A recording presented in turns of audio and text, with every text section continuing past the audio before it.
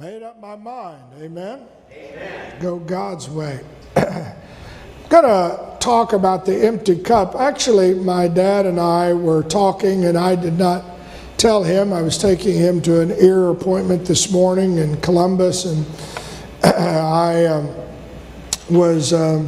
we were talking on the way in and just visiting about a lot of different things. And he made this statement, and I didn't tell him I had been studying on it just a little bit, but he made the statement about the wickedness of Sodom and Gomorrah and the wickedness of where America seems to be headed, with just a constant sense of wickedness, if you will.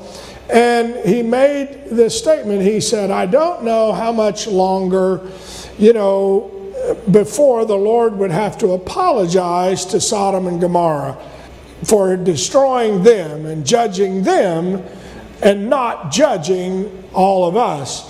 And he talked about, we were sitting there and he was talking about the numbers of abortions every year and the number, and just violence and the violence that has gone on, some shooting. He was telling me he was watching a news program about, I don't remember, just random drive-by, just shooting bullets, and that violent sense of just it's, I guess, one thing if you're mad at me and then you take a gun and shoot me, but just to go around and shoot people. And of course we've seen that numerous times with things and explosions and violence, and unfortunately it's almost become we've become almost immune to it.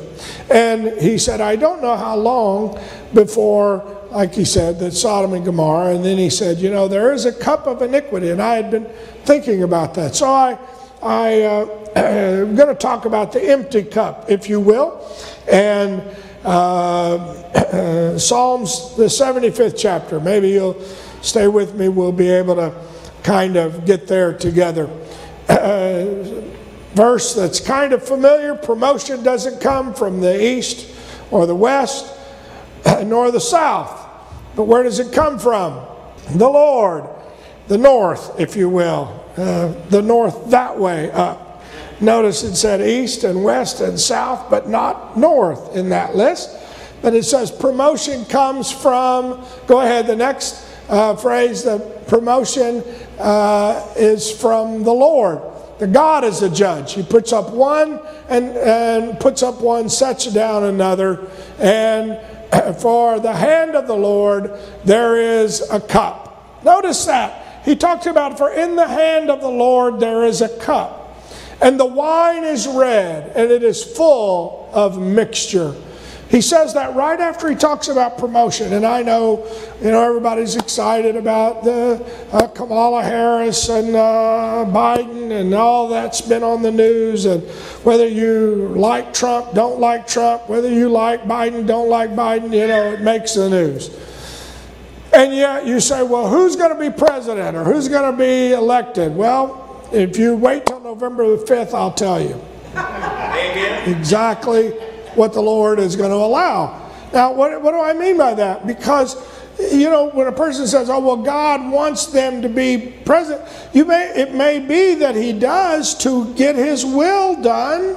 Amen. On some level. That doesn't mean we shouldn't vote. You shouldn't vote your conscience. You should. You shouldn't go and say, well, I'm strong independent or whatever you want, party you want to say, Republican, Democrat, whatever. I'm not telling you not to vote. I'm not telling you not to express your patriotic duty to vote. But what I'm telling you is you cannot look at that as, well, this is the man or the man and woman or whatever that God wants, and because I'm praying or whatever, and I know that there will be bad and this one will be good. Well, let me tell you, the salvation for America is not going to come from the east or the west or the south. Right. Amen. What we have to do is turn to God. If my people which are called by my name. So when somebody tells you, well, Trump's going to save us, Biden's going to save us, I'm going to tell you, the only one that's going to save you is Jesus. And Jesus, if you better get Jesus on your side, because nobody else is going to save you. I understand you can be a rabid Democrat. Yellow dogs, what they call them, or whatever. My grandpa, my mother's father, was proud to be called a yellow dog Democrat. And what that meant was it didn't matter who was running on a Democratic ticket, even if it was a yellow dog, they'd vote for him because that was, they didn't care. That was a yellow dog Democrat. Well, anyway, whatever. You can be proud to be a Republican, but salvation for this nation. Yes. Amen. Anyway, all right. So let's for the hand of the Lord there is a cup, and the wine is red. It is full of mixture, and he pours out the same, but the dregs thereof, all the wicked of the earth shall wring them out and drink them. Wow. So that's the cup of judgment. You go on. You read about that same cup of judgment in Habakkuk 2:16, where it says, "Thou art filled with shame for glory. Drink thou also." And he goes on the last part of that verse. The cup of the Lord, the cup of the Lord's right hand shall be turned unto thee, and shameful spewing shall be on thy glory.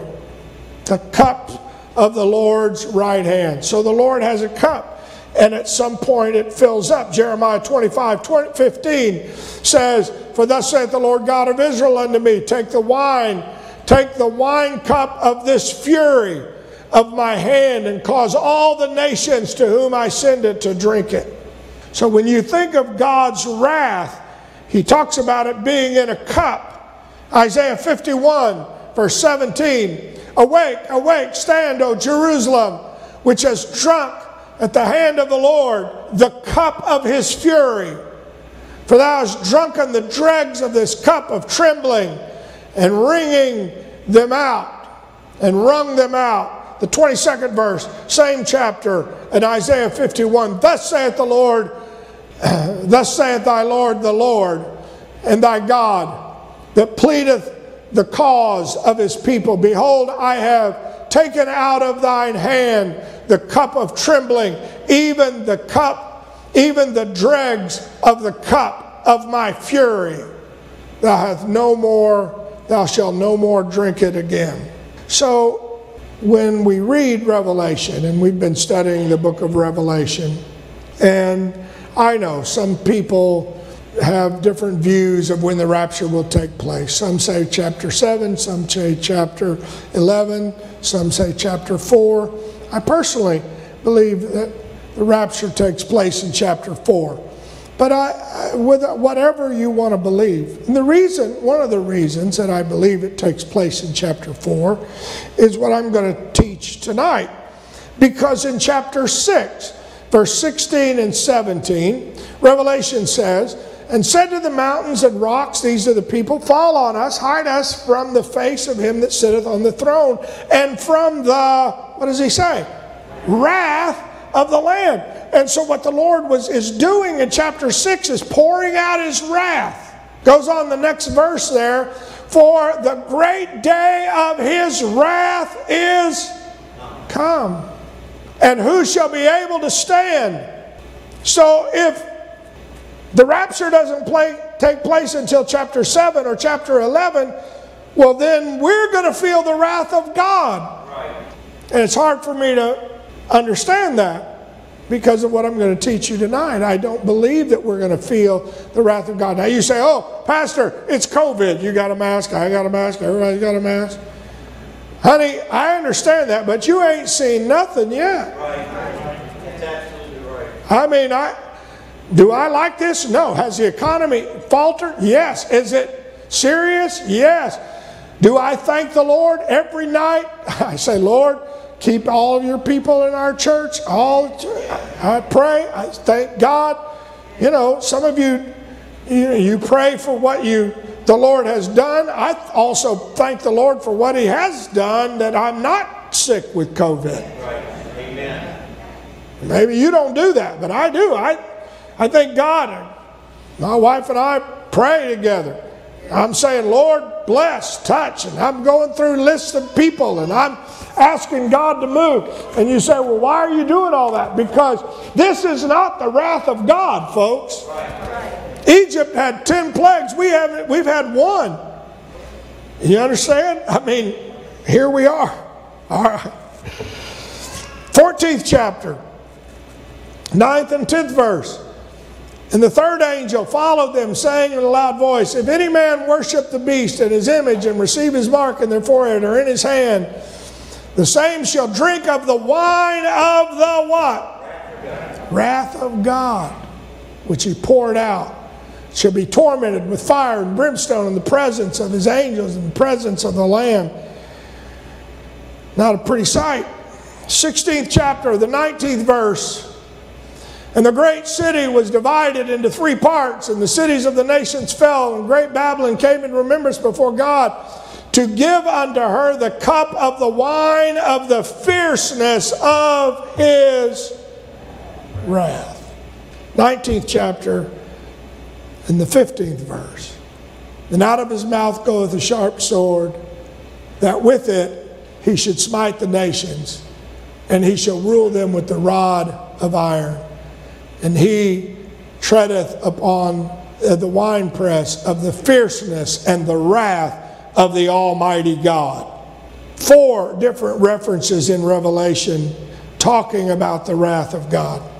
Now I know everybody knows what John 3:16 says, for God so loved the world. But what does 3:36 say? He that believeth on the Son hath everlasting life, and he that believeth not on the Son shall not see life, but the wrath of God abideth on him. And so if you don't, we talked about trust and how that's a different dimension than just believe. But if you don't at least believe on the Lord, let me tell you, you can't get rid of the wrath of God.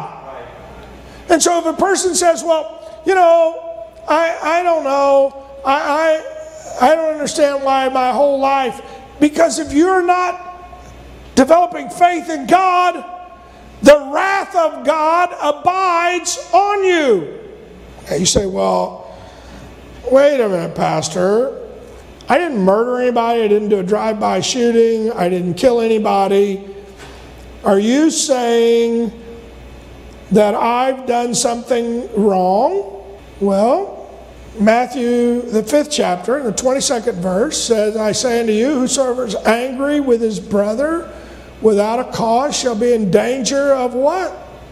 Judgment. And whosoever shall say to his brother, Raka, which means a fool, shall be in danger of the council. But whosoever shall say, thou fool, shall be in danger of what? Now I know none of us have ever said, you stupid idiot, you dumb driver. I don't understand. Where'd you learn to drive? I bet you got your license in Arkansas.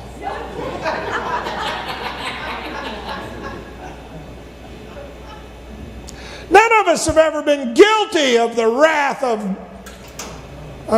saying something like that. I know. And I could just stretch out and preach right here, but let's just go to the real familiar one that we all know in Matthew, the 22nd chapter, where it says, when they were asked the question, which is the greatest commandment of all? What did he say? Thou shalt love the Lord thy God with what? All thy heart. Now wait, that's the first and great commandment. Go back to that. Love him with all your heart. That's all your emotions, all your soul, and all your mind. That's how much you should love him. Just like David, who said, I long to be in your presence, to fellowship with you, to see the beauty in the sanctuary. I long to read your word. I get excited that most exciting part of my day is picking up the Bible. I'm not worried about what Amazon brings me as much as I'm worried about did I get a chance to read the Bible today? Everything that I do, I'm eating, I'm drinking, I'm working, I'm buying, I'm selling, I'm driving, all for the glory of God. That's what Paul said in Corinthians. Whatsoever you do. Huh? And do I really love Him with all my heart? I do. Then I'm never discouraged. I'm never frustrated. If I truly love Him, because I know all things work together, I don't get frustrated. I don't get short. Because I'm confident that God is working all things. Oh, Pastor. I realize that everything that happens in my life, whether it's good or bad, is to the glory of God, and God is in it working for my good. Nothing frustrates me, really. God bless your heart. He's sovereign in my life. I'm never afraid. I'm never lonely, because I know that He said He would never, right? Now wait a minute, Pastor. I'm always content. Isn't that what the Bible says? I'm content. Isn't it? Okay, well maybe loving Him with all your heart, your mind, your soul is not that. Let's go to the next commandment, because surely we can keep the second one. And thou shalt love thy neighbor as what? Thyself. Oh. So I cherish my neighbors as much as I cherish me. I'm never selfish or irritable or peevish or indifferent to my neighbors or to even the people that I live with.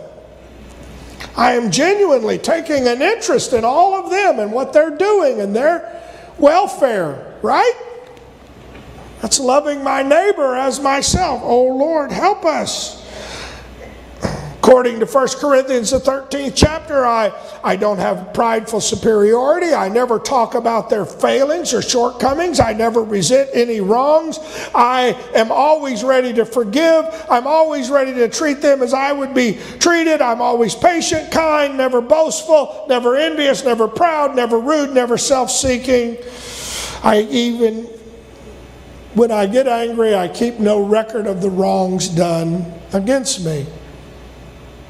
Everybody say, Lord, help me. Lord, help me. If He said, I just call someone a fool, I'm in danger of hellfire, I wonder how much hellfire I've been in danger of this week thus far. Luke the 12th chapter and the 5th verse. For I will forewarn you that whom you shall fear Him who after He's killed you has the power to cast into hell. And I say unto you, fear Him. So in other words, this is serious business. Romans the 1st chapter, the 18th verse.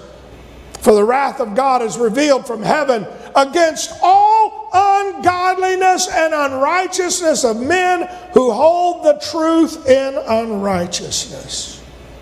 Ephesians 2 and 5. Even when we were dead in sins, He hath you quickened together with the Lord, that by grace are you saved, by the grace and mercy of God. Paul wrote to the church at Colossae, and he basically goes through several verses where he says, when Christ shall appear, you shall appear with Him in glory. Mortify, kill, therefore, in your members. You've got to stop fornicating, uncleanness, inordinate affection, evil concupiscence, covetousness, which is idolatry. If you want to know what those words mean, either read them in the Message or get your Strongs out and look them up in the Greek. Those are some pretty heavy-duty things, and Paul said, kill those things, because those will generate the wrath of God in your life. Now you may say, well, I'm so thankful for by grace are you saved and the mercy of God. But you can't come back here on Sunday and say, oh God, I want your mercy, and then involve myself in things that bring His wrath on Monday and Tuesday. My job, you say, well, what do you mean? Once I've said, forgive me, I'm done, I don't have to worry. No, Paul said, mortify, kill those things. He said, for which things' sake the wrath of God comes to the children of disobedience, in the which you also walked sometime when you lived in them. But now ye also put off these things: anger, malice, wrath, blasphemy, filthy communication out of your mouth on Facebook, wherever else you get it. Lie not one to another, seeing that you have put off the old man with his deeds, and have put on the new man, which is renewed in knowledge after the image of him that created him, where there is neither Greek nor Jew, circumcision or uncircumcision, barbarian, Scythian, bond or free, but Christ is all. Notice that last phrase: Christ is all and in all. Why is that important? That's an important phrase. Christ is all and in all. Everybody say, He's in us. Put on therefore, as the elect of God, holy and beloved, bowels of mercy, kindness, humbleness of mind, meekness, long-suffering, forbearing one another, forgiving one another. They've made me so mad. If any man have a quarrel against certain people, now what word did he say? If any man have a quarrel against anybody, even as Christ forgave you, so also do ye. And above all these things put on charity, which is love, which is the bond of perfectness, and let the peace of God rule in your hearts, to the which also you were called in one body, and be ye thankful. I'm thankful, Lord, for the COVID trial. I'm thankful, Lord, that they want me to wear a mask. Thankful, Lord, that when I took my dad to the thing, they had to take my temperature. I stood in front of this screen and it scanned my temperature. I'm thankful, Lord, had to keep a mask on, breathe my own hot air. Hard for me to do that sometimes. I'm thankful, Lord, I got out at Walmart and got halfway to the door and realized I don't have my mask on. Had to walk all the way back. Go ahead, I'm sorry, we're talking about a cup. Let the word of God of Christ dwell in you richly in all wisdom, teaching and admonishing one another in songs and hymns and spiritual songs. When I talk to people, I have a praise in my heart and it sounds like a melody, and I'm never frustrated, and I'm hallelujah. Whatsoever you do in word or deed, giving what? Thanks to the Lord God and the Father by Him. What are you saying? I'm saying I've fallen short. Okay? Maybe you haven't. It's Wednesday night crowd. Sorry. But there have been a few times when your pastor has not lived Colossians, the 3rd chapter. So therefore, I'm guilty.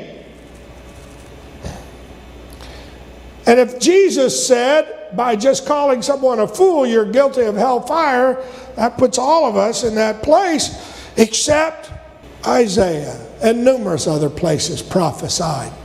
The 53rd chapter, starting at verse 4. Surely He hath borne our grief and carried our sorrows. Yet we did esteem Him stricken, smitten of God, and afflicted. But He was wounded for our transgressions. He was bruised for our iniquities. The chastisement of our peace was upon Him, and with His stripes we are healed.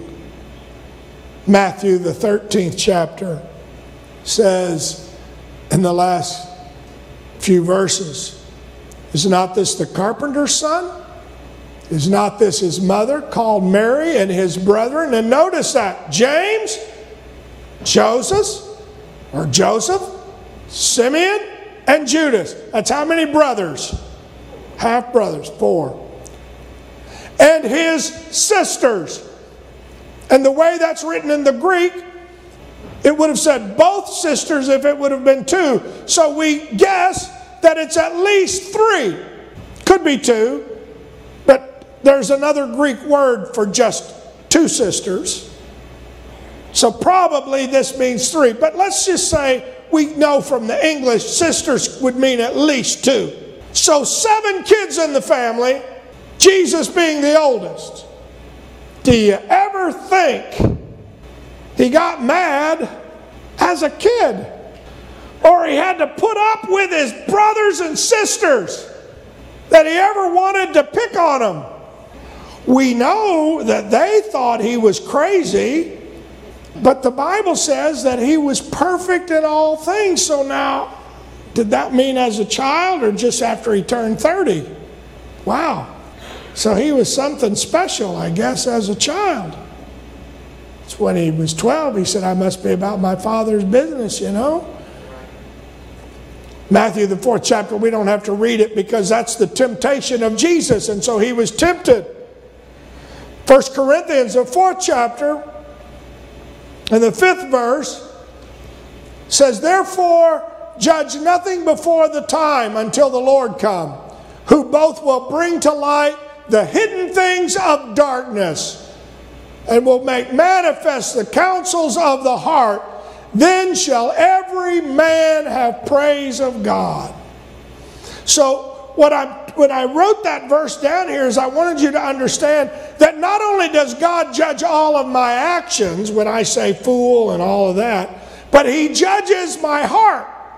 You remember the little story about the parent that's telling the child to sit down, and the kid says, okay, I'm sitting down, but in my heart I didn't say anything, but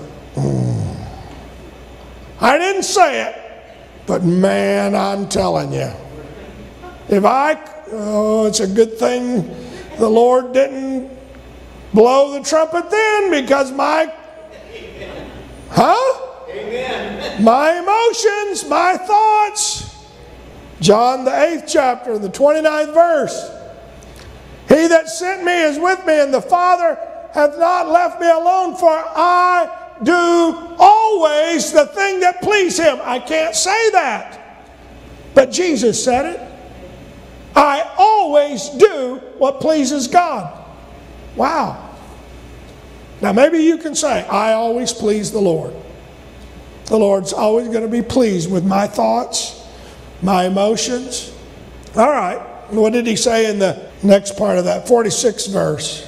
Which of you convinceth me of sin? In other words, they were talking about the Lord, and he said, who of you, anybody know of anything that I've done wrong? Who can convince me of sin? In other words, who can charge me with sin? And if I say the truth, why don't you believe me? In other words, he was saying, we believe a lot of people that we know have done a lot of bad things.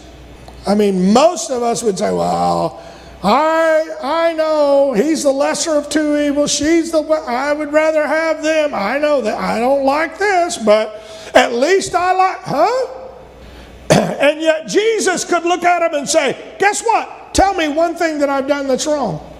Tell me one thing. Convince me that I've sinned. Woo, boy. And he was basically saying, go ahead. Try it. They had nothing to say. And yet, why was it as he talked about my hour, and when he went to the garden to pray, Jesus prayed this. Matthew, the 26th chapter, the 39th verse.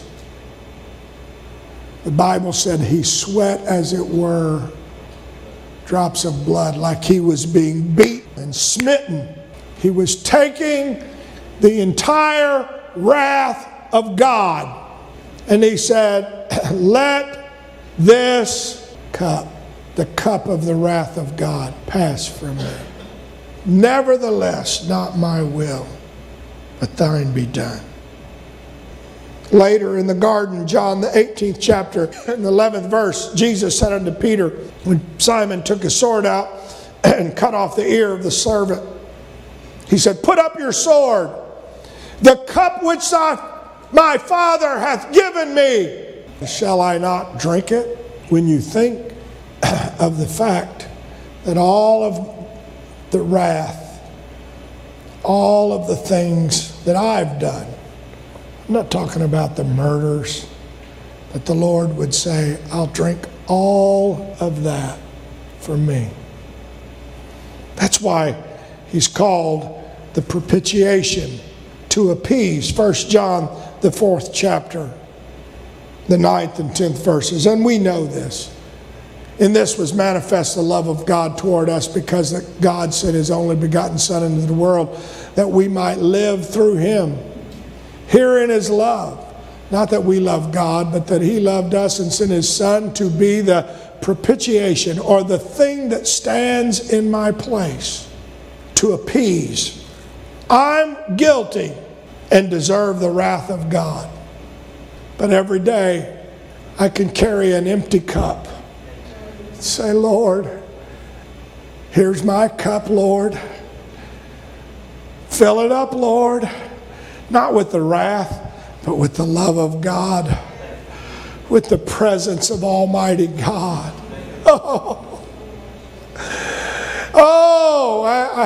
I don't know. Maybe we ought to take communion this Sunday. I don't know. We missed it at Easter. Some of you came by. But you know, when I think of when you drink this, you're drinking the blood. You know, this is my blood. What are you saying? What a privilege it is for us to be able to come into the presence of the Lord and not have to have the cup of wrath, because Jesus drank it on Calvary. And he said, now I'll fill your cup with my Spirit. It'll be Christ in you, Christ in you. So that it's not mine. Oh, you're guilty, Pastor. I know, I am. 1 Peter, the 2nd chapter, says it like this. And there's lots of verses I could have put here. But who his own self bare our sins in his own body on the tree, that we, being dead to sin, should live unto righteousness, by whose stripes ye were healed. His own self bare our sins. 3rd chapter, the 18th verse. For Christ also hath once suffered for sins, the just for the unjust, that he might bring us to God, being put to death in the flesh, but quickened by the Spirit. That's why whenever I stand and I say, you know what, don't let a service go by without asking the Lord to fill you with his Spirit. Don't go let a service go by that you don't say, Lord, you know what, I got enough stuff in my cup from the wrath of God. I just want one more time you to wash it all out, Lord. Wash it all out with your Spirit. I want to raise my hands. I want to worship you. Why? I just want the flow of the Spirit. Oh, well, I don't need that. Let me tell you, I need it every day. I'm telling you, I got to have another touch, another washing, because I'm filling up on the wrath of God, all the stuff that I shouldn't feel. Fear and anger and frustration. You say, well, I don't feel any of that. Well, I don't know where you're living. Where I'm living, the world is full of it. That's why I want to empty my cup again. Say, Lord, fill it back up with your love. Fill it back up with your presence every night. Oh, fill my cup, Lord, one more time before I go to bed, Lord. Fill my cup, Lord. I get up in the morning, fill my cup, Lord. Oh, I feel myself getting full of the frustration and the anger. And I say, Lord, you took this at Calvary. Let me pour it out again. I need you to fill me up one more time. Oh. Romans, the 5th chapter, the 8th and 9th verses say, but God commendeth his love toward us, in that while we were yet sinners, Christ died for us. Much more than being now justified by his blood, we shall be saved from wrath through him. As long as he is in us and we're in him, we are saved from the wrath of God. 1 Thessalonians 5 and 9. Let's stand. I know my time is up. But God hath not appointed us to wrath, but to obtain salvation by our Lord Jesus Christ. What a privilege! What a privilege! We don't have to drink the wrath of God in this hour. But we're able to say, Lord, here's my cup. Fill it up. You say, well, I'm so full of anger. I'm so full of fear. I'm so full of bitterness. I'm so full of anxiety. I'm so full. I'm going to tell you who drank all of that one night when he sat in the Garden of Gethsemane and he said, Father, I don't want to drink this, but I will, so that somebody in 2020 will be able to bring me their wrath and their anger and their frustration, and I'll drink it again. Oh, what a privilege we have to feel what we feel here. Let's just take a moment right now. Let Him fill our cups. Oh, empty it out. Empty your cup. Empty it one more time. Say, fill me up, Lord.